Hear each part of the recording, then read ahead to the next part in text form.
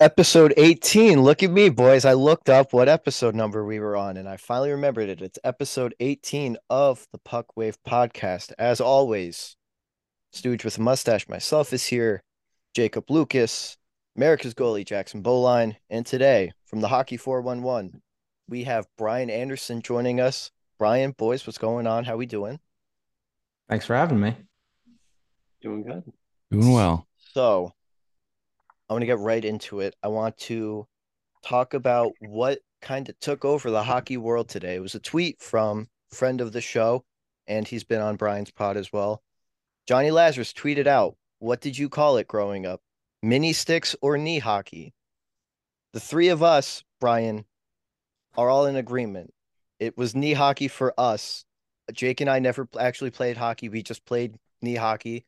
That's what it was called. I said mini sticks are like the little crappy plastic ones that they sell at the arena and like you keep. And sure, maybe they sell them and they call them mini sticks, but like we know it's for knee hockey, not a game called mini sticks. Growing up, what did you call said game?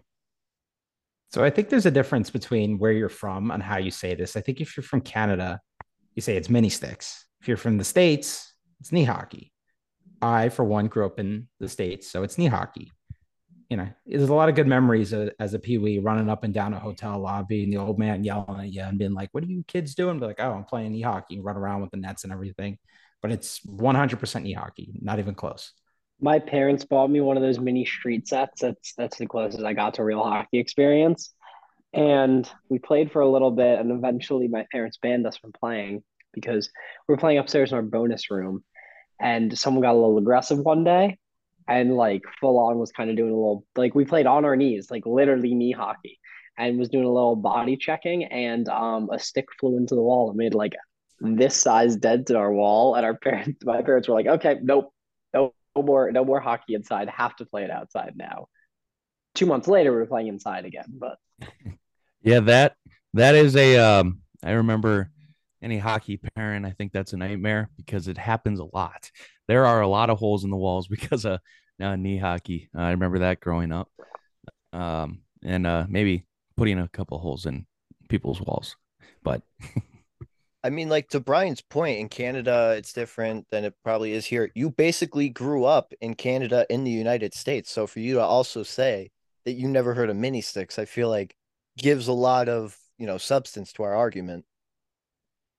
I think it does. I mean, like I said, I've never heard of it like that. Everybody I've ever played with growing up and throughout the ranks, it's always been knee hockey. Like I'm pretty sure it says, like if you Google, it's like knee hockey. Like you get the set that comes up with the net and the little plastic twigs. I think if you look up mini sticks, I don't think Google's going to give you a result. It's just going to give you the physical one piece, like oh that and a ball. Well, wait, what Yeah, if I want the whole set? exactly. And there's like many a pair of like, especially pajama pants, like with knees ripped up and just like destroyed from it. And then other people are like, yeah, it's called shinny hockey. Like, no, you're just making things up now. Who I've never even heard those two words together in the same sentence. so shinny hockey growing up is something where you put boots on and you go out to the rink in the winter, the outdoor rink. If the ice isn't good or it's melting a little bit, it's when you put boots on and you go play hockey. That's what I knew as shinny hockey. Yeah. All right. Well, I'm glad that we all agreed that it was knee I mean, hockey. And Bleacher Report, Open Ice even chimed in. They said mini six. The poll said mini six, but I don't know. I've well, yeah, never of heard. course they agree with the guy that tweeted it out that works for them. That would be Like, bad optics. not really. I don't Just know. it just Twitter, depends on who's running the account. That's all. yeah, Twitter engagement. But like, I don't know. I've never heard. Like, it's not even like a American versus Canada thing for me. For me, I just never heard it called mini sticks before. Like anyone I'd ever talked to called it knee hockey. All right. I'm glad that probably for the first and only time, maybe besides like who was going to win the Stanley Cup last year during the playoffs, but like probably the first time we all agreed on something. So I'm really proud of us for, growing up as a program. Um, all right. So, I mean, Brian, you're our guest. You kind of have a rough idea what we want to talk about. What team or what situation? What do you want to talk about first with us? Can we start in New Jersey? I would love to, personally. So if you're going to be listening to my show, probably, hopefully later next week, I think we're going to be planning on getting a New Jersey episode in. So stay tuned for that as a little side plug. This Devils team is first off a lot of fun to watch. They're the talk of the town. I had them as a bubble team because I needed to see it more, but Tom Fitzgerald has done a fantastic job with this organization, top to bottom, cleaning up where what needed to be cleaned up. He went out and got a goaltender in Vanacek. He went out and got a defenseman in Marino for Ty Smith, essentially, who didn't make the team. And there were a couple of underlying things with Ty Smith that just it didn't work in New Jersey. And Marino has come in and helped solidify that top four. He's been a great defensive presence. And, if you're in New Jersey too, you lose PK Subban.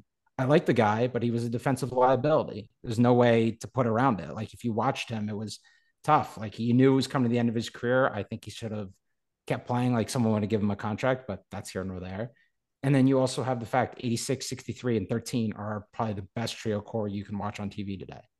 It's incredible. Like Nico Hischier in the running for the Selke in my book. Brad Pack has been unbelievable. And if you're a Devils fan, you probably wish you locked them up. And Jack Hughes is starting to turn a corner here. Like he got off to a really slow start. And I've been hard on him on my show. Like he's great with the puck. And this was the problem I had with him during his draft class. And if you listen to my show, I've said it a lot. He struggled to play away from the puck, right? There's an art to being, two steps ahead of a play. Like Tim Stützle knows where to go immediately. Like if you watch him, his mind's thinking two steps ahead of the play. Like if I'm going to bank the puck off the boards here, then he's going to come all right. And now I know need to go where he's going to send that next play. Jack Hughes didn't get to that when he was, in my opinion, when he was first drafted. Like he was great with the puck, but what did he do without it? And you're starting to see him play without the puck now, and it's something that, and he's getting more defensive responsibilities too, right? He got 20 seconds on the kill, I think, earlier in the week, towards the tail end of it. But the fact that Lindy's putting him out there and he's getting more reps, it's incredible. And then also the fact that Blackwood has come back fresh, he's looked good. And this Devils team reminds me a lot of the Caps last year. You're going to ride the hot goalie, switch him out when you can. Decent defensive core. Obviously, it might be a little bit better. And then you have a good forward core that can light up the lamp. So it has the same type of vibes, at least early on. And like we're only 10, 11 games into the season, but they're the talk of the town. Maybe I know Devils have caught your eye over there in Minnesota. You feel the same? Yeah, I love this team, and I like how you mentioned John Marino. I mean, the trade that happened this summer. I think I mentioned that I really do like this for the Devils, because John Marino, he's not Ty Smith was more that offensive presence. He showed a lot of promise that he was going to be a very good offensive defenseman, but then he traded him for John Marino, and I think Ty Smith was a fan favorite. I'm not a Devils fan, but from your reaction at least. But John Marino is a very good defenseman. At first in his career, he showed that he could score. It's gone away from that a little bit, but he's so good defensively, and he's just solid. He's just a solid all around defenseman. So I like that you brought that up because that's something that I've noticed watching a couple games down the stretch. And I mean, the injury brought to Andre Palat is tough. He's a He veteran broke his presence. penis, Jackson. Don't put it Yeah, lightly. He yeah, broke his penis. yeah, and that's a tough loss though. I mean, but they still are playing good. They're still scoring like crazy, and yeah, I mean, it's a great line that you've got there. You just have to hope that Jesper Bratt resigns. I've heard that he's declined. I think it was they were mentioning it during the game, yesterday or whatever. That he declined multiple like 7 year offers, but you just got to hope that they figure something out there because he's turning into a stud and a draft steal. Didn't they just cut his brother too? Did they? I think they did. There was something with him in the AHL today, but I didn't really like read into it. Oh, maybe it was AHL. Yeah. I don't know. I mean, Devils were definitely surprising to me. I just did not think they would pop off quite like they did. I mean, they've been doing enough that the goaltending hasn't become too glaring of an issue. But I mean, like I wouldn't be surprised if we saw perhaps like the Devils target a more veteran goaltender because if they want to try and make a run, I mean, that's going to be the biggest thing you're going to need. And right now, it seems like offensively and defensively, they're in pretty good shape to have a good season. Again, it's only like 10 games. We don't know how things are going to be halfway through, but they might look. I feel like we could see the Devils looking at the goaltender and being buyers in the trade deadline instead of sellers. I'm All right. pretty sure they still have Jonathan Bernier as under Yeah, contract. I think he's eligible to come off all LTIR in like 2 weeks or so. Okay, So that's okay, something that you can definitely keep an eye on. definitely. All right, so I'm glad that Steve, before we move on, are you watching the game right now? This is horrible podcasting, but that was one yeah. of the best passes I've ever seen. That Gensel goal and shot was Yeah, incredible. They play so much better when he's on. that It's was unbelievable. that was pretty. I mean, Anyways, yeah, he is half of the best duo in the NHL, which actually I want to just circle back to that point before I give my 2 cents on the Devils. I was listening to a hockey podcast, Hockey for Fanatics. One of their guys agreed with me that Sid and Jake is the best duo in the NHL. I thought that was nice. I don't know if it was I know I had talked about it with them, but I don't know if that's why they said it or not. But yeah. Anyways, so I'm Does glad anyone that the agree Devils got with my admittedly clickbait opinion of Mika and Kreider? it was just reckless, really. But so Hey, gets views. the Devils were brought up. I'm glad I didn't have to bring them up because I'm actually excited to watch and talk about them, which I've been thinking the whole week about like talking about them tonight. And it's like the first three podcasts of the season, it seemed very reactionary how I've felt about them. One week, it's the first week, it was like, all right, we actually did like okay. And then it was like fire Lindy. And then it was like, now we're here. And now it's like teetering on wagon status for a lot of people, which is like a feeling that I don't know like how to handle. Um, at the end of the day, it's still fire Lindy. I get it. He's doing really well right now. Will he? Who knows? But something has finally clicked, whether it's him or like the players actually playing well under him. But the team is like good to watch. Like you're getting players like Nate Bastian actually putting up meaningful minutes on the fourth line with Michael McLeod and Miles Wood just like making a presence felt. Jack Hughes, like you said, Brian, he's realizing the game in ways that he didn't before. Jesper Bratt has a point in 10 straight games. Nico Heischer, everybody's finally like acknowledging. The goaltending's been okay. The defense has been like one of the more surprising things. They're scoring on the power play. And it's just like fun to actually watch their games. Like, shout out to the Vancouver Canucks. They played so bad last night. It helped me be able to fall asleep comfortably knowing that the Devils were up 4-1 and that they would win because like it's the Canucks and I knew that the Devils would have it. It's they've done things so far this year. Like they shut out the defending Stanley Cup champions with their supposed backup goalie, Vitek Vanacek, even though, it's whatever day of the week falls is who's going to play. So there's real no backup. But yeah, it's a fun team to actually watch for once. And I'm probably not going to have to sell pictures of my feet if I had to say right now at the end of the season. So, it's looking good. The But biggest Jesper thing, Bratt, yeah, yeah, that's Brad's going to be a really fun watch this year. Just the biggest thing with this team is like their analytics are unbelievable too. Like their expected goals is through the roof. Like every underlying metric that you can look at, it's like it's in the green. Like it's good for them. Along with the fact that we talk about fourth liners, right? And I have to bring this up because I heard it on an interview and I've heard it from a couple different people I've talked to. Miles Wood has been a real like good voice in that room.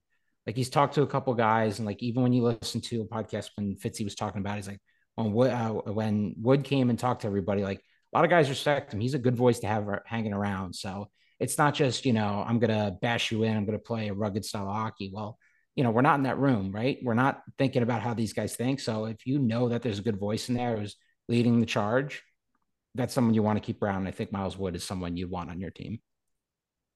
yeah. And after the first game, when they lost in Philadelphia, and then he said that the home opener that following Saturday was like a must win. To some people, it was like, what are we doing? But like to Devils fans, it made sense in a way because it was like, the expectations, there actually are some now. And you can't just keep losing and losing and expect things to be different if it's just more of the same from the early onset. But I mean, yeah, like Miles Wood has been invaluable so far this year. I mean, he got this ridiculous um what did they even call it? Something stupid like instigating a fight when he was on the bottom and got taken down last night. That was ridiculous. Yeah, But like that was just the guy that you horrible need to have. call. Yeah, that was a weird call. I Those penalties are so weird because it wasn't really an instigator. It was still a fight, and But like I Miles still Wood got don't. taken down and they're like, yeah, Yeah, you instigated. I mean, I don't know how the Devils go on the penalty kill from getting punched, being a guy on top of a guy, defenseless, getting punched in the face over and over, and then having another guy, I think Degura, I think his name is, I'm not sure, another guy come in and start punching Woods after the fight was done. That I don't understand how I still don't get how the Devils went on the PK after that. Yeah. But I mean, they killed it off. I didn't know that in games that the Devils have won, they didn't. I don't know if they gave up a power play goal last night after I fell asleep, but they hadn't given up a goal on the penalty kill in games that they won. They had won 6 games already. So that's a neat stat. Yeah. Oh, Tage Thompson just scored again. I mean, Yep. what a guy. I want to talk about the team that they're playing tonight though, because they're very interesting. Because I picked them to be in the Stanley Cup. Brian, Before what do we you make of before we go this? into the Penguins, I just want to say these jerseys so clean. The Ooh. jerseys that Buffalo are wearing tonight are so clean. It's the uni matchup of the year so far, I'd say. 100%. Like this will be better than whatever Pittsburgh makes for the Winter Classic for like the eighth time. But Yeah, like I mean, I don't like Pittsburgh jerseys. Like they're not bad. Don't get me wrong. I just like Buffaloes are so sick to me though. They're probably the best reverse retro in the league. oh All right. Sorry. So talking about the Penguins, you were saying.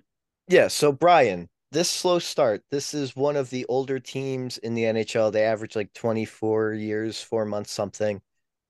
Does this slow start concern you at all? I don't think it does. It's when you talk about slow starts, and this is a team that when they're on, you don't want to play Pittsburgh, right? Like when Sid's going, when Malkin's going, when Getsy's going, anybody you want to talk about on this team, when they're going, this Pens team is really tough to play against. But they've had a couple stinkers in the games they've had, and when they're off, they're just off. They're just kind of going through the motions. It feels like so that's my early takeaway with them. I'm not worried about them. Listen, Jeff Petry's been a pretty good addition for them. Um, their goaltending, you want to talk about goaltending, this one might be a little bit suspect. I know that they're pretty tied up handsomely in the cap, but Jari and DeSmith, like Jari's been okay. DeSmith's fine. Like, I don't know if they add someone mainly because of the cap. Like, it's just when you talk about demons and stuff from, a couple years past, Jari still has those hanging around. I'm not concerned about this. This team they'll get in the playoffs. Once they get in the playoffs, I think then they'll pick it up. I mean, they're winning 3-2 tonight. The one Tage Thompson goal was just they were on the kill, so there's nothing really you can do about that. Just a bad, obviously don't take a penalty, right? I'm not worried. I trust Mike Sullivan. He's one of the best U.S. coaches around there right now. So they've got multiple cups. They'll get in the playoffs. It's teams have slow starts, right? Nothing. The sky's falling in Toronto apparently, and they'll make it. At least I assume. But I'm not worried about this Pittsburgh team at all. JB, you would know infinitely more than me. As was well documented last year, Jari kind of rushed back into the playoffs from that injury. I'm not implying that it's carried over, but has he looked like a little bit off 11 games into you? I don't know. I mean, his stats are fine. They're nothing like concerning. I mean, he's not letting up more than like 4 or 5 goals every game. But I don't know. I mean, it all starts from the back. I mean, it starts from the defense to the forwards, and the goaltending is there in the right there too. So you, I don't know. I guess I haven't really watched a whole lot of Penguins games this year, which is another thing where it's hard to tell. And Smith is playing right now, obviously, when I am watching. So that doesn't help either. But I don't know. The Penguins are going to be fine. I agree with you as Smith just gets scored on again. And I agree with you that this is a team that will get into the playoffs, will compete in the playoffs, and probably win a series or two. And I think he'll be better because he's shown that he's a number one goalie. I wouldn't say he's a top of the league number one goalie, but he's a number one goalie. And you've got a very good number two in DeSmith too. I think he's a very good number two. Nothing more than that, nothing less than that. So I'm not too concerned with him. He's had a very good career with the Penguins, so I'm not too concerned.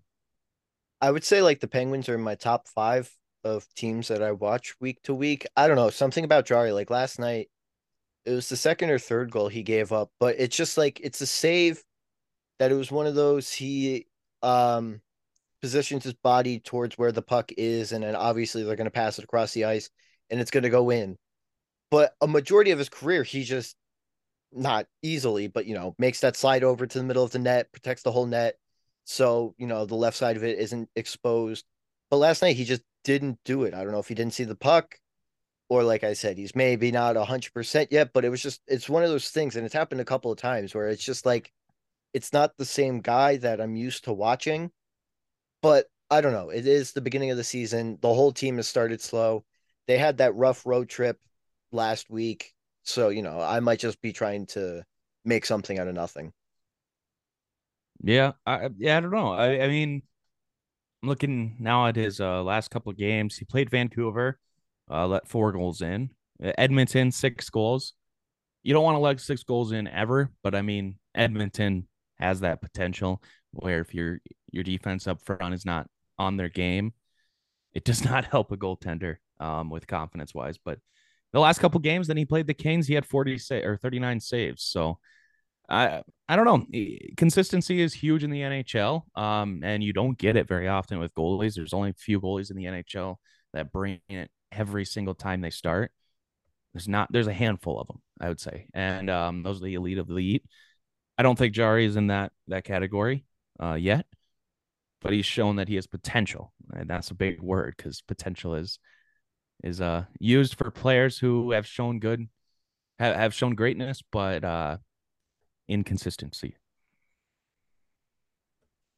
I want to flip to the team that they're playing. We're not going to go as in depth as we have the past 2 weeks just because there are other teams and, we got to be fair.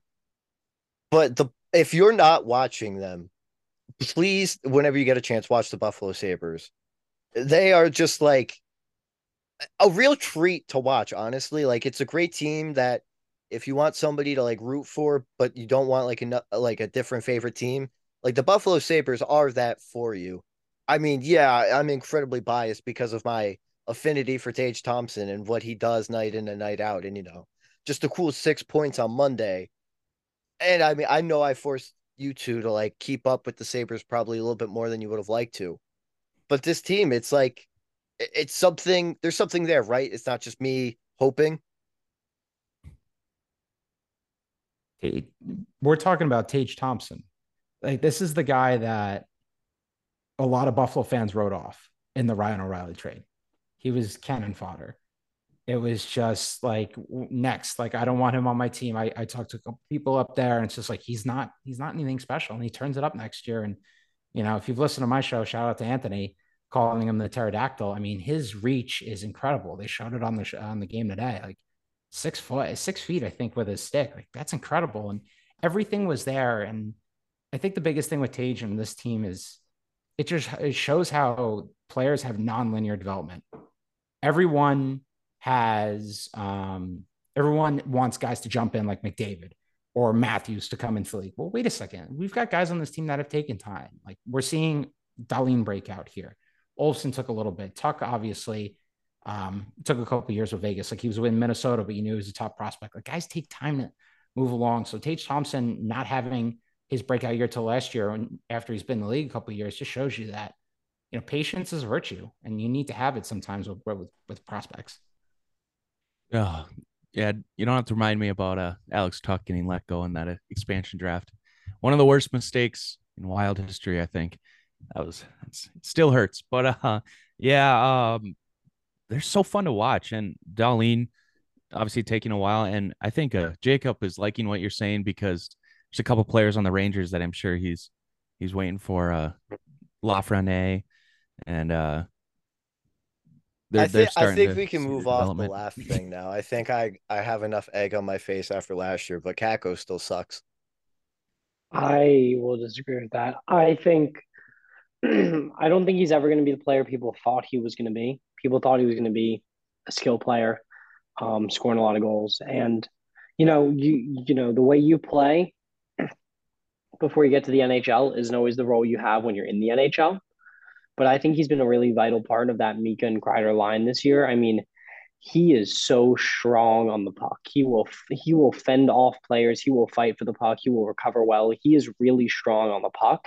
And I think that strong possession game that Kako plays, getting the puck deep, chasing after it, getting feeds to Mika and Kreider, I think he's a pretty vital part of that first line right now. And I think he is a good player. I just don't think he's the player that people thought he was going to be. He serves a completely different role now, but I think he's been this season performing that role really well so far. Yeah. But yeah, going back to the just the Sabres, their hot start right now. There's a player that I don't think people talk about enough. I mean, he has 5 points, which isn't world breaking, but a 2020 draft pick, JJ Paterka, he just scored again tonight. I believe that's his third goal, if I'm remembering right. But yeah, he's been a great addition too for the youngest team in the NHL, and it's just going off that point where guys take time to develop, and you sometimes you get that shining star right away. Not that Paterka's a star yet. I'm not saying that, but yeah, it's so different for each person in the NHL, each kid who takes time to develop and when that developing starts. All right, so like Brian said before, the sky is falling in Toronto, or I actually don't remember how you phrased it. My bad, but yeah, Toronto, it's not looking great right now. I mean, they're gonna win tonight, and that's great, and that's fine. Sheldon Keefe is still gonna be on the hot seat tomorrow. Austin Matthews is still gonna be subject to endless rumors. I think he's coming back to Arizona, by the way, but that's a different time and a different place. Um, the team is just totally underperformed. Just does anybody know what's going on, or are we just as in the dark as like they probably are? There's a couple things with the Leafs that I've noticed. One is roster construction. Can we start there? You bring in Matt Murray. Who could have seen this coming? I don't like ripping on a guy, but Matt Murray, he was hurt a lot last year, and you trade for him. And he's hurt again. You know, what are we doing here? So that's one of them. Ilya Samsonov has played pretty decent. Chalgren is not an NHL goaltender. The defensive zone has been pretty tough to watch, and the bottom six hasn't produced. It just hasn't. It's been really frustrating to see if you're a Leafs fan. And the other thing I'd like to say is for the media asking 10 games in, are you on the hot seat? Are you fighting for his job? Like, I know it's Toronto, but it's like New York with baseball. It's just like, give the guys a break. Like, we're 10 games in here. This team had a 4-4 start, 4-4-2, whatever you want to call it, last year. And obviously, the analytics on this team are a lot different, and it's been pretty tough to watch.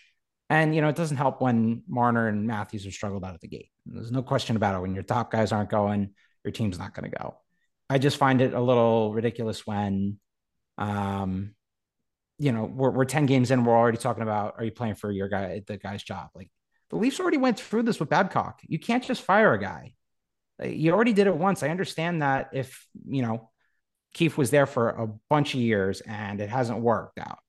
But we've done this with Babcock.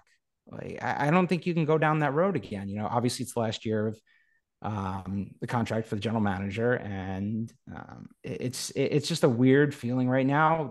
They'll figure it out, but I think it's more of an identity and confidence thing. You could talk about roster construction like we did, but what's this team's identity? We're going to lean on Matthews, we're going to lean on Marner. What else are they good at? Like every team's got a good identity. Philadelphia's gritty, obviously because they have a mascot, but the team is gritty.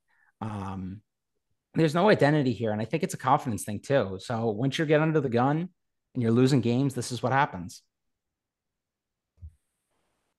Yeah. Yeah. I don't really have anything else to add to that other than just their bottom six is it's tough to see. I mean, when they don't have that top six in there, that's why they're losing games.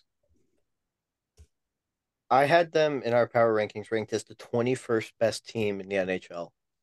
Like, even if it was after one game, that's just a ridiculous thing to say. But this has been a couple of weeks now. It's just I know that they'll figure it out. I'm less confident than like Pittsburgh, but that's because Pittsburgh is battle tested and been out of the first round. Uh, so I know that they will, but it's I I like you said, JB. I don't know. I don't have any answers like they probably. I don't even think that they're searching for answers. It's just one of those things that time will heal all wounds, and hopefully they move past this before it's too late. Like Edmonton is a perfect example for them. And I brought it up last week or 2 weeks ago. Like you can start slow and make it into the playoffs. Edmonton obviously went on and on. Then they needed an Evander Kane to kind of help, and then they all got right at the same time. But you know, sky isn't falling. They'll be okay, I think. Yeah. And one guy who has gotten a lot of hate on that team is Justin Hall. Obviously Minnesota kid, went to the University of Minnesota. He was a high draft pick. Um, I don't remember who he was picked by, but and never played at all for that NHL team. I think he played in the minors, but then he goes to the Leafs. He had a couple of seasons where people were thinking this guy's gonna be really good, and he's just been the whipping boy now. I mean, he's been hated on a lot in Leafs Nation. And yeah, because of the microscope and all this, it'll seem way worse than it is. But it's they have high expectations, and this isn't going to help them right now. But on the contrary of expectations, probably not as intense. Top two teams in the NHL are the Boston Bruins and the Las Vegas Knights. Is either one more surprising to you guys, or are they both equally surprising? How do we feel about these being the top two teams?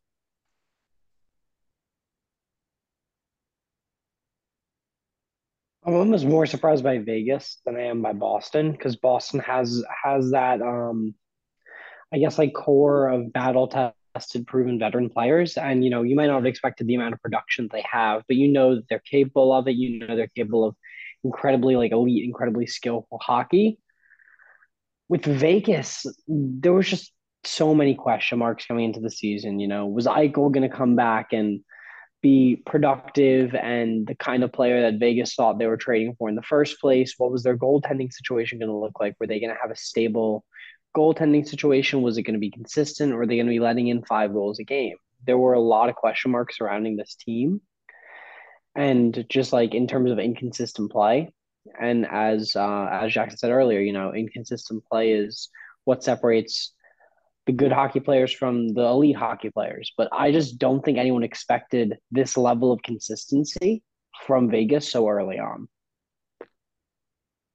Biggest thing with Vegas is Jack Eichel, right? He's the key to their success. And Eichel's looked good in the last couple of games, right? He goes around the net multiple times against Connor Hellenbach, obviously against the Jets, and wins in overtime. Has a nice saucer pass to Shea Theodore against the Caps. Um, he's the key to all this. You shell out that, and if he looks, I know Buffalo fans are probably like, if he looks disinterested, if he looks this, if he looks that, and I think it's just more bias speaking into it. This is Jack Eichel we're talking about. He's an elite talent. He'll figure it out. I'm not worried about it. Logan Thompson has been unbelievable, by the way, for a goalie that looks kind of odd in net. Right? I think we can all agree, him being backwards handed, it's just it looks odd. It's an older roster, but it's working. Bruce Cassidy has this team firing on all cylinders. And like I said, Jack Eichel is the key here. He's the guy to win you on the craps table and that at the slot machine. I'm going to bring up every casino reference I can, but when I'm talking about Vegas. But if he that team goes as he goes. So as long as he's firing on all cylinders, and it looks like he's been picking it up. So Yeah, the very, very interesting thing about these two teams and being at the top of the league, one has the other's old coach in Bruce Cassidy with Vegas now, and Boston. They had a lot of complaints about Bruce Cassidy just because he was too tough, didn't let players do roam the ice, didn't let them be creative. But Jim Montgomery is that kind of coach who just lets them be creative out there, and he's more of a player's coach. I think he was the Stars coach before, and um, he had a personal issue that he had to leave. But so he's a very good coach. But Bruce Cassidy is also a very good coach. He just didn't fit in with Boston. It seems like it's really working there in Vegas, where they needed some control. Last year was a disaster for them. A team has such a mess roster wise, like financially. You need to have success if they're that deep into the cap. Success has to be there. But yeah, and they needed a coach who can set you straight, who can make sure players aren't like drifting off into the season. I mean, Petrangelo was a disaster last year. And he had one of his career worst years. I don't know about points. I don't remember his points, but I remember. I mean, the Wild play him a lot. So I watched him a lot, and he was not good, and he looks very good again this year. Eichel looks really good. I think Bruce Cassidy's a great coach for Eichel, and Eichel really. I don't know how much of a locker room. I know Buffalo fans didn't or thought that he was bad for the locker room there. I've never seen anything that would suggest otherwise. I mean, we're not in the locker room. I have no idea, but Eichel is an incredible player. It's a team that's probably going to make the playoffs. I still don't believe in them strictly because of their goalies, but yeah, Vegas there, but Boston, that's a surprise to me. Boston's a surprise because they had a lot of injuries. I knew they would be good down the stretch, but Krejci, he comes back from Slovakia and he's playing like he never left. And I know he played hockey, but it wasn't NHL hockey. He has 8 points this year, and it's just an older team that isn't stopping doing what they've done for so long. Bergeron has 10 points. Pasternak is on pace to be Matthews this year. He's been incredible. Hampus, Lindpole. You can just go down the list, and these guys are stepping up huge. They're going to get McAvoy back soon, and Swayman still hasn't even hit his stride in goal. Linus Yolmark has been very good there too. So I like the Bruins a lot this year. I see no reason why they're going to slow down. They just have everything. And once McAvoy comes back, he's one of the better defensemen in the league. So I like the Bruins a lot this year. They surprised me though. Yeah, and Brad Marchand, like instantly out of the gates coming back last week, 3 points, and then like what he brings to a team. You hate if you're watching your team play him, but if you're a Bruins fan, you just absolutely adore the man. That just is an unspoken thing that, the fact that they're going to get basically the entire season with him instead of like, last 4 or 5 months. It's just these games that you would think are meaningless towards the end of the year, in the grand scheme of things, like they'll win them and it'll help them, possibly be at the top of the East when it's all said and done. Yeah, he has 3 goals in 2 games. Just craziness. Hampus Lindholm is the key for Boston. I know I keep saying it's the key, but it's true. You look at the McAvoy being out, Marchie being out for a while. I know he comes back early and they're like, oh yeah, we're always targeting the state. And I think it's hilarious. But Hampus Lindholm, what he's done for this team, at least coming in and shoring up that top 4. Like I love that trade last year that Boston did, getting him from Anaheim. They got him on a good contract. He's been fantastic with them. If you watch the games and you watch how he skates with the puck and how he moves it, they desperately needed someone on that blue line to help out. And now you're going to get McAvoy. it doesn't get much better than this, honestly, if you're Boston. I think, obviously Jim Montgomery, we know what happened with him, but for him to come in and just grab the reins, essentially, the Boston, for the people who wrote off Boston, including myself, as a slow start and more of a bubble team, I'll put my hand up and admit when I'm wrong. But Krejci coming back, and then Pastrnak is going to have a nice payday as well. But yeah, top to bottom, they've been a lot of fun to watch. Like I said, the key is Hampus Lindholm, the way he moves the puck. And with 2:15 left in the third, Pens pulled the goalie, potentially conceding defeat to America's Buffalo Sabres. I want to transition now to the Pacific Northwest. Shane Wright is kind of like, I don't know, a prisoner of war, it seems like. The Kraken don't really want to play him in the OHL, don't really want him. His grandparents came up there for a weekend trip and he didn't even get to play, which I just thought that was like a hilarious thing that was reported. But I mean, what what do we think of just Shane Wright not getting to play ever anywhere, it seems like now? Right. There's a disconnect between the coaching staff and the front office. Wright can't go down to the AHL because he's too young. Should he go back to the CHL to be playing hockey? I understand that argument, but he's kind of dominated the CHL in the last couple of years. Kingston has been a pretty good proving ground for him. It's weird because you can't have him sit in the press box. You can't have him play under 10 minutes a night. You can't come out and say, we need to get him more ice time. And the Seattle team is young, right? Like there's a lot of moving parts. They're a young organization. They're trying to figure their way out in the league. And we're not in the room. Like my biggest thing when talking about hockey is that we're never going to know the full picture. We can come up with our opinions on the outside. We can come up with what we see on the ice, but until we know what these guys are ticking and they're thinking about, you're not going to understand what really goes into that thought process. So as an outsider, Shane should be playing in the CHL. And I know that's an easy statement to say, but he needs ice time. I understand him hanging around the team and what it needs to be pro, and this kid is a pro. I just don't understand not playing him. And get his 8 games in, get his 9 games in, and send him back. There's no reason to have him hanging around on a team that probably won't end up making playoffs. Yeah, I I agree. 100%. Yeah, go on. Oh, I was gonna say it reminds me a little bit of Lafreniere. I mean, obviously Lafreniere played, but we threw him in our bottom 6, and it's just like when you have this guy who's supposed to be such an incredible talent and who's supposed to really kind of like light it up for you guys, be that franchise young player to develop, sticking him in the bottom 6 or giving him no ice time at all, like you're gonna do nothing for him. You're only hurting him. So I completely agree with you. Send him back to the CHL. Let him continue playing.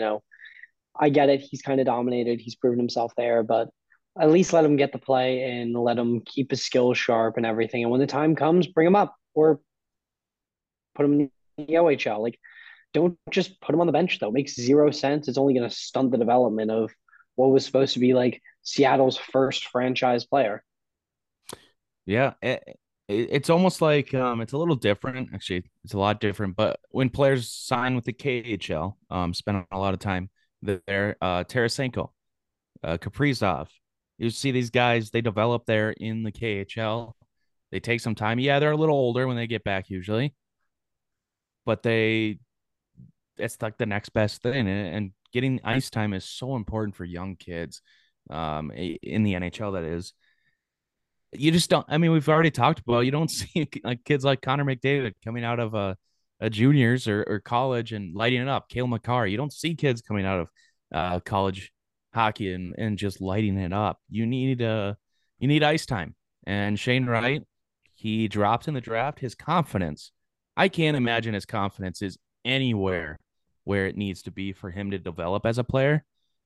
Dropping in the draft and then wanting to prove himself and wanting to prove people who didn't pick him in the draft and then not getting ice time, not even getting an opportunity to do that.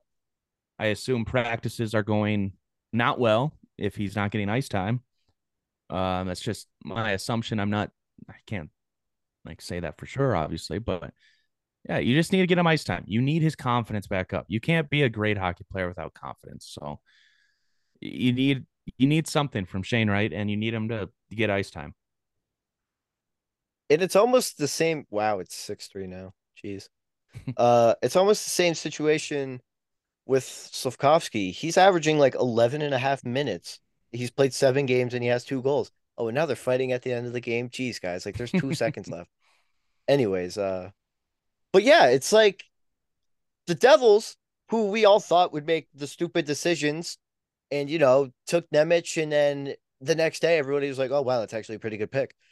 But a lot of people thought he was going to make the team day one, and then he did, but that was just because I forget who, but one of their defensemen was hurt, and now Nemec is in the AHL. So they actually did the right thing because they're getting their guy that they drafted actual ice time and like somewhat meaningful, building experience. But the Canadians and Kraken are just like, yeah, you know, we had the first pick and the fourth pick, and we're just gonna kind of let these guys rot. Like you let like Pat Maroon play 11 and a half minutes. You don't let the number one overall pick play 11 and a half. You know what I mean? It's like there's levels to this, and I don't know. And I know this was supposed to be like, what are the Kraken doing? But, the Canadians took the guy that I really wanted. So now it becomes a them thing. But I just don't get what they're doing. Either team. Yeah. It's fair to bring the Canadians into this. They're doing a similar thing. I mean, it doesn't make sense. We're kind of all in agreement. I feel like almost the entire hockey world's in agreement. Ice time leads to development. You're not going to develop a player if you don't give them ice time. Doesn't matter if it's in the NHL or the KHL, the OHL, this the AHL, the CHL even. Like you need to give these guys ice time. You need to let them keep their skills sharp. You need to let them get their like head on that, like, okay, this is what I'm doing like full time. I'm on a team now, got to make sure I'm proving myself. And if you don't give them ice time, not only does their development like stunts and everything, like Jackson said, like their confidence deteriorates heavily when they're not getting ice time and they're not playing and they're not producing. That takes a toll on somebody confidence wise, and confidence is a big part of games. We've seen it when player lacks confidence, they don't get hot. You said it Yeah. perfectly. Ice time is key. That's the biggest way. You can practice all you want. You can do everything else you want, but until you're comfortable within the game, you got to play the guy. Doesn't matter where he is. I listen. I want this kid to play in the AHL. Like he needs to play in the AHL, but they have an agreement with the CHL because the CHL is one of the top areas the NHL gets their talent from, and there's nothing wrong with that. That being said, he did miss a year of hockey because of COVID. I wouldn't have any problem sending him back down and losing him for the year and not burning a year off his ELC. That's just me, though. If he wants to go dominate in the CHL, that's all for it. He should be in the A, get a little tougher, but you can't be playing under 10 tonight. I'm sorry. It's a situation that's head scratching. But like I said before, we're not in that, and we're not in that room. We're not with David Axtell making that choice. So until, as we can just sit out here and watch from afar and just kind of critique it, but they know what's best, obviously, for the kid. Hopefully they know what's for the kid. We'll go from there. So if you add those two, Garage and Shane's ice time up, you don't even get how much this next guy has played on average. That is San Jose Sharks defenseman Eric Carlson, who now looking at the stats, 9 goals, 6 assists in 12 games. That is almost more than he had all of last year. Oh, all 50 games of last year. And during like the mock COVID year, he had 22 points. He is just been lighting it up. A hat trick last night against the Ducks. The Sharks aren't, gonna be anything a lot of people think. So he's been in talks of just countless trade rumors, really since the whole season began. But what a start for him, huh? Yeah. Eric Yeah, no Carl, one expected that. Eric Carlson has made it very difficult for San Jose, and I think you guys can agree with me on this one. Obviously, he's not going to be the Eric Carlson we know and love from Ottawa days. Just the Achilles and the foot and the injuries have just really set him back. But I've heard this on a couple different shows. Do you trade Eric Carlson? Like he's got value now, and it puts San Jose in a predicament to where yes, you moved Burns, but you've committed to so many guys on this roster. Like they're in such a weird spot. Like they're not that good of a team, but we've committed a ton of money and a ton of capital to certain players as a win now organization. And Eric Carlson's playing great, but I don't see this team as a playoff team. So maybe try and move a guy or something. But then if you try and move him, then what's it telling the rest of your core? It's just something that you need to like think about and to really ponder with the San Jose Sharks, because they're in such a weird situation, because it's a retool with a lot of contracts that are uploaded, and Erik Karlsson's playing great, and we're all, our eyes are all turning. He's getting more ice time with no Brent Burns there. It's a very confusing situation. I'm not trying to take away anything from Erik, not at all. It's just the state of the organization, like the state of their union. It's very peculiar, and I'm curious to see how the general manager handles this in his first year. Yeah, I get that. Oh man, I just completely lost my train of thought here, which is kind of about. Oh yeah, so this is a little more along like the lines of being funny, but I don't know if any of you guys saw AJ Brown, Philadelphia Eagles wide receiver, tweeted after he had that monster game that he just got like randomly selected for a drug test. I wonder when they're gonna randomly select Carlson. Like, you were joking all last year, even about Kreider on steroids. That Like, wasn't a joke. what what what he what is a did what drug did abuser. Carlson just start taking? That's different. Like Okay. he scored more than like 15 goals in a season. What Chris Kreider did just like should be like studied by science. But go on. It's just crazy. Like Carlson's production, it's no one would have predicted this. There's no algorithm, no stat that would have indicated the explosion that he's going to have. And I get what you mean. Like it is, there's a worry of the signal that you're going to send to your core if you trade him. But right now, his value is crazy high. And, it doesn't seem like it's slowing down in like 5 games. So do you consider like making an earlier move, get something big, and just kind of be ready and try and stock up for what's going to be one of the like what's going to be an incredibly deep draft class in 2023 and 2024. Like we have some deep draft classes coming up, if I'm not mistaken, for the NHL. Like why wouldn't you try and stock up on those picks? But again, you do have to try and, I guess, I don't know what If the you're the word is Sharks, though, here, you but have to get rid of him now because you have to yeah, hope that some team doesn't see that you owe him But ten no and a half one's million going to take dollars. on that full contract, though. Who's going to Yeah, take but on 11 plus? And you're going to be eating essentially 5 or 6 in dead cap every year. That's a hard thing to talk about. And as an yeah. organization who's trying to save money, like you can't just dump them and then eat half that contract. It's very difficult, and he's got years to go. Like I said, it's a very odd situation to be in. It's something you have to think about, and there's no clear direction. not at all. And that's it. I think that's going to be a question that just continues to loom over San Jose. Like, what do you do about this guy who, like, in all scenarios, you should trade, but who, like you said, how are you going to find a team to take on that much cap space? Do you guys know Yeah, the and only other defenseman who makes more than Carlson? Who? Darnell Nurse. Darnell really, Nurse. Really? that's looking pretty bad right now too. He's been Yep. a lot worse since that contract year, that's for sure. But yeah, Erik Karlsson is so weird. I mean, you guys have pretty much said everything you need to say about it, but because he's been so hmm, he's been so I think I'm cutting in and out here, but he's been so inconsistent throughout his career in San Jose. But I mean, 15 points to start the season in 12 games. He's leading the team in goals. Sharks. The second leading scorer. Can you name the second leading scorer on the Sharks? I feel like Timo Meyer would be too obvious, but I know it's not him. Nico Sturm.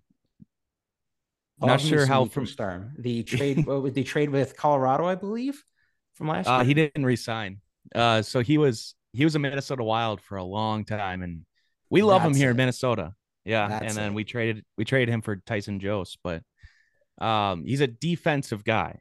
He is not an offensive forward by any means. He's an incredibly defensive center, like very, very good, and that's why the Avalanche traded for him. But um, he's he's second on the team with goals. So yeah, it's Erik Karlsson. That's about How it. many goals Timo does he Meyer's gonna have have? to 5, which is I'm gonna look it up, but Nico Sturm, I can't say he had 5 goals last year, all at all.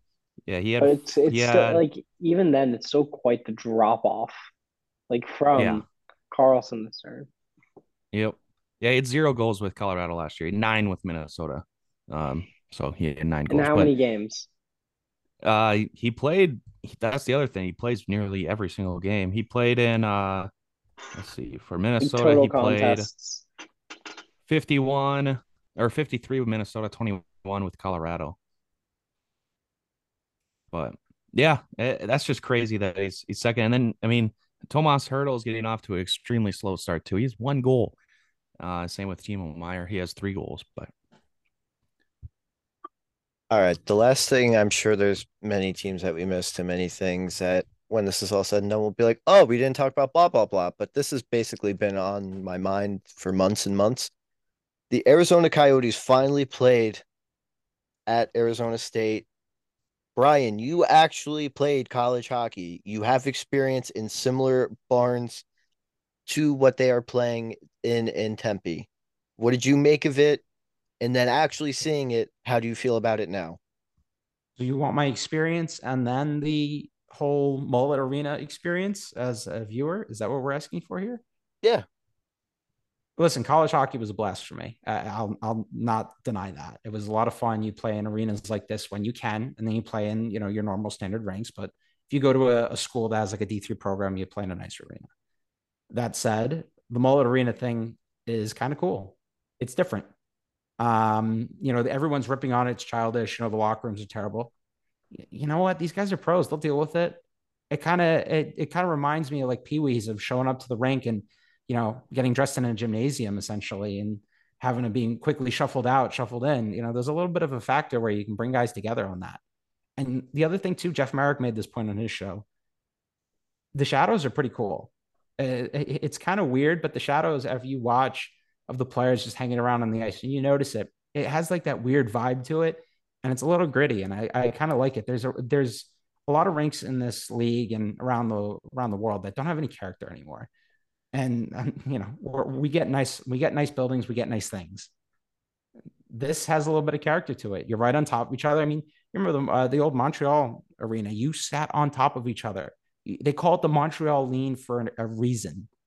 It's the same kind of vibes here, and I dig it. Like I'm all for it. Not as a permanent thing, obviously, but for the time being, I'm all for it. I don't, um, it adds a little bit of character onto players and to fans that go. yeah, Yeah, I you go. for the first time, since I remember watching the Coyotes for the first time, they have an awesome environment at the games. I mean, it's loud, there's chanting, and even if half the rink is the other team's fans, there's one chant, and there's another chant over here that's chanting "Let's go Coyotes" and then "Let's go Jets." It's a really fun environment. I don't know how players feel. I really don't. Just because the locker room situation, you're in the NHL, whatever. But it's temporary. I don't know. I really like it. I mean, it's not a permanent thing like you said, but it's such a cool environment to watch. It's like watching and I know I talk about Minnesota too much, but Minnesota State tournament is one of the best events that I could think of at least in Minnesota hockey. And you just get two schools just chanting things at each other, and it's just an awesome environment. And that's what you get that feeling. It's like a college game too. I love college hockey. It's my favorite, and it's just an awesome environment. It makes watching Coyotes games a lot more fun. Yeah, I mean, you took the words right out of my mouth. It's just the atmosphere. It's exactly what you hoped for when they're like, okay, we're gonna play the next little bit in the college arena. You're like, all right, sounds odd. But then when you think about it more, you're like, oh, you're gonna have big fans there.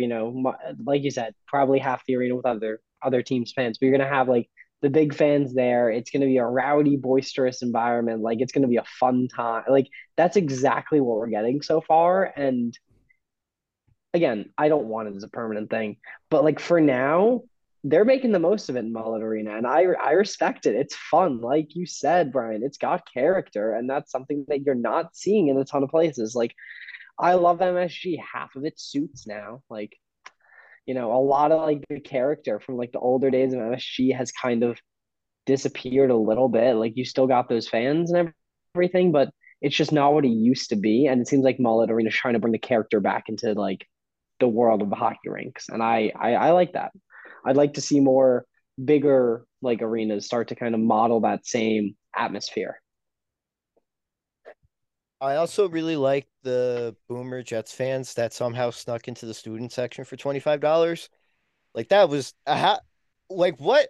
First off, you're from Winnipeg, so like you got to Arizona somehow, and then it's like you somehow found an Arizona State kid to give you their ticket for the first ever game at Mullet Arena, and then like you just then were like, yeah, let me sit with like college kids because that'll be fun for me being like a middle-aged Canadian white guy. It's gone better than I think anybody could have thought of. It's gonna get better because they're gonna have temporary locker rooms for the road teams, which is just conveniently left out of all the reports. But yeah, it's something different. It's something fun, and it's like no other instance would we be talking about the Arizona Coyotes right now, unless I'm trying to force my Clayton Keller propaganda, or if we're talking about how miserable Jacob Chikrin is. So it's fun. It's something Yeah, different. he's been. Yeah, I mean, They should have dealt him last year when they had the chance. yeah. Last year, all the valuations were so high. I don't know what they're going to get at the end of this season. At this rate, it's looking atrocious. He All was right. booed in Well, yeah, because he introductions doesn't want by to be the there. Coyotes. Yeah. And he's playing like it. Yeah. All right. The last thing I actually only need it from Brian. Talk about the hockey 411 and not for anything. And I know I said this last week, so it'll seem like I'm just saying this to every guest.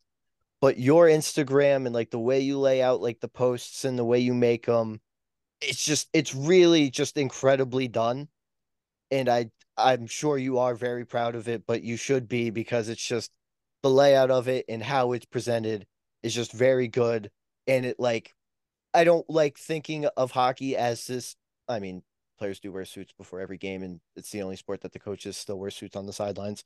So it is like a bit buttoned up, but like your presentation is very buttoned up and professional and looks incredible. So I just want you to know that, like, from my perspective, it's great. But I want you to talk about that, talk about the pod, and let everybody what you got going on. First off, thank you for the compliment. I had a great time on the show here. Obviously, you guys are doing great work as well. Yeah, every Monday I drop an episode on the Hockey 411. It's on our website, it's on Apple, it's on Spotify, you name it, it's there. We get guys to come on throughout the league. I try and get people to just come on 20, 30 minutes, give you kind of a lowdown on a team in a week. Hopefully, last week was Minnesota. They kind of got out of the gate. And, the content I make it takes time, but it's worth it. And I try to be as professional as possible. And, it's the way I've done it throughout my life. And we're still small, but we're growing pretty quickly. Got a sponsor for the year. So that's always fun. And we're just going to keep rolling here. Just hop on the train, hop on the bandwagon, and we'll rise to the top here. And you can find us pretty much everywhere on Instagram, Twitter, Facebook at the Hockey 411. It's a good time, nothing crazy. You'll pick up a couple cool things and learn a couple new things, which I think is always something cool. You need to learn something new every day, and we go from there. So we're always looking for new followers, new fans. Come join, hang out. We'll have a good time. Yeah, and like I said, it's professional and it's buttoned up, unlike me, who on Monday night posted two different dick jokes on the Instagram. I mean, yeah, the Reese's penis peanut butter cups was like objectively the funniest thing I'd ever seen in my life. And the dildo at the ice in Buffalo was also one of the funnier things that I'd ever seen. But yeah, so it's at the Hockey 411 on all social medias. It's on Apple, it's on Spotify. JB, Jake, you have anything you want to add? I'd just like to go based on your little dick joke comment. You would have enjoyed Rangers Twitter last night. Julie Gauthier put a guy in a chokehold. There was just a bunch of like kink jokes being made for like 20 minutes by Ranger fans. So I just think you would have enjoyed that. I'll send you a couple Yeah. tweets. Wild are back. Marc-Andre Fleury's back. There you go. Good With the episode. gold Don't forget your pads, with the gold catchphrase. pads. Yes. Also, Marco Rossi 5'9", demolished 6'3" Slavowski for the Canadians, and it was hilarious. Slavkovsky. Yeah, Slavkovsky. If you're new here, listen to the episode, then re-listen to it because you definitely missed something. If you're not new here, tell a friend. Don't ever forget, Johnny Gaudreau is a whore. He has to live in Columbus for the next like 7 years. Brian, we can't thank you enough. We'd love to have you back sometime during the season. I'm some stupid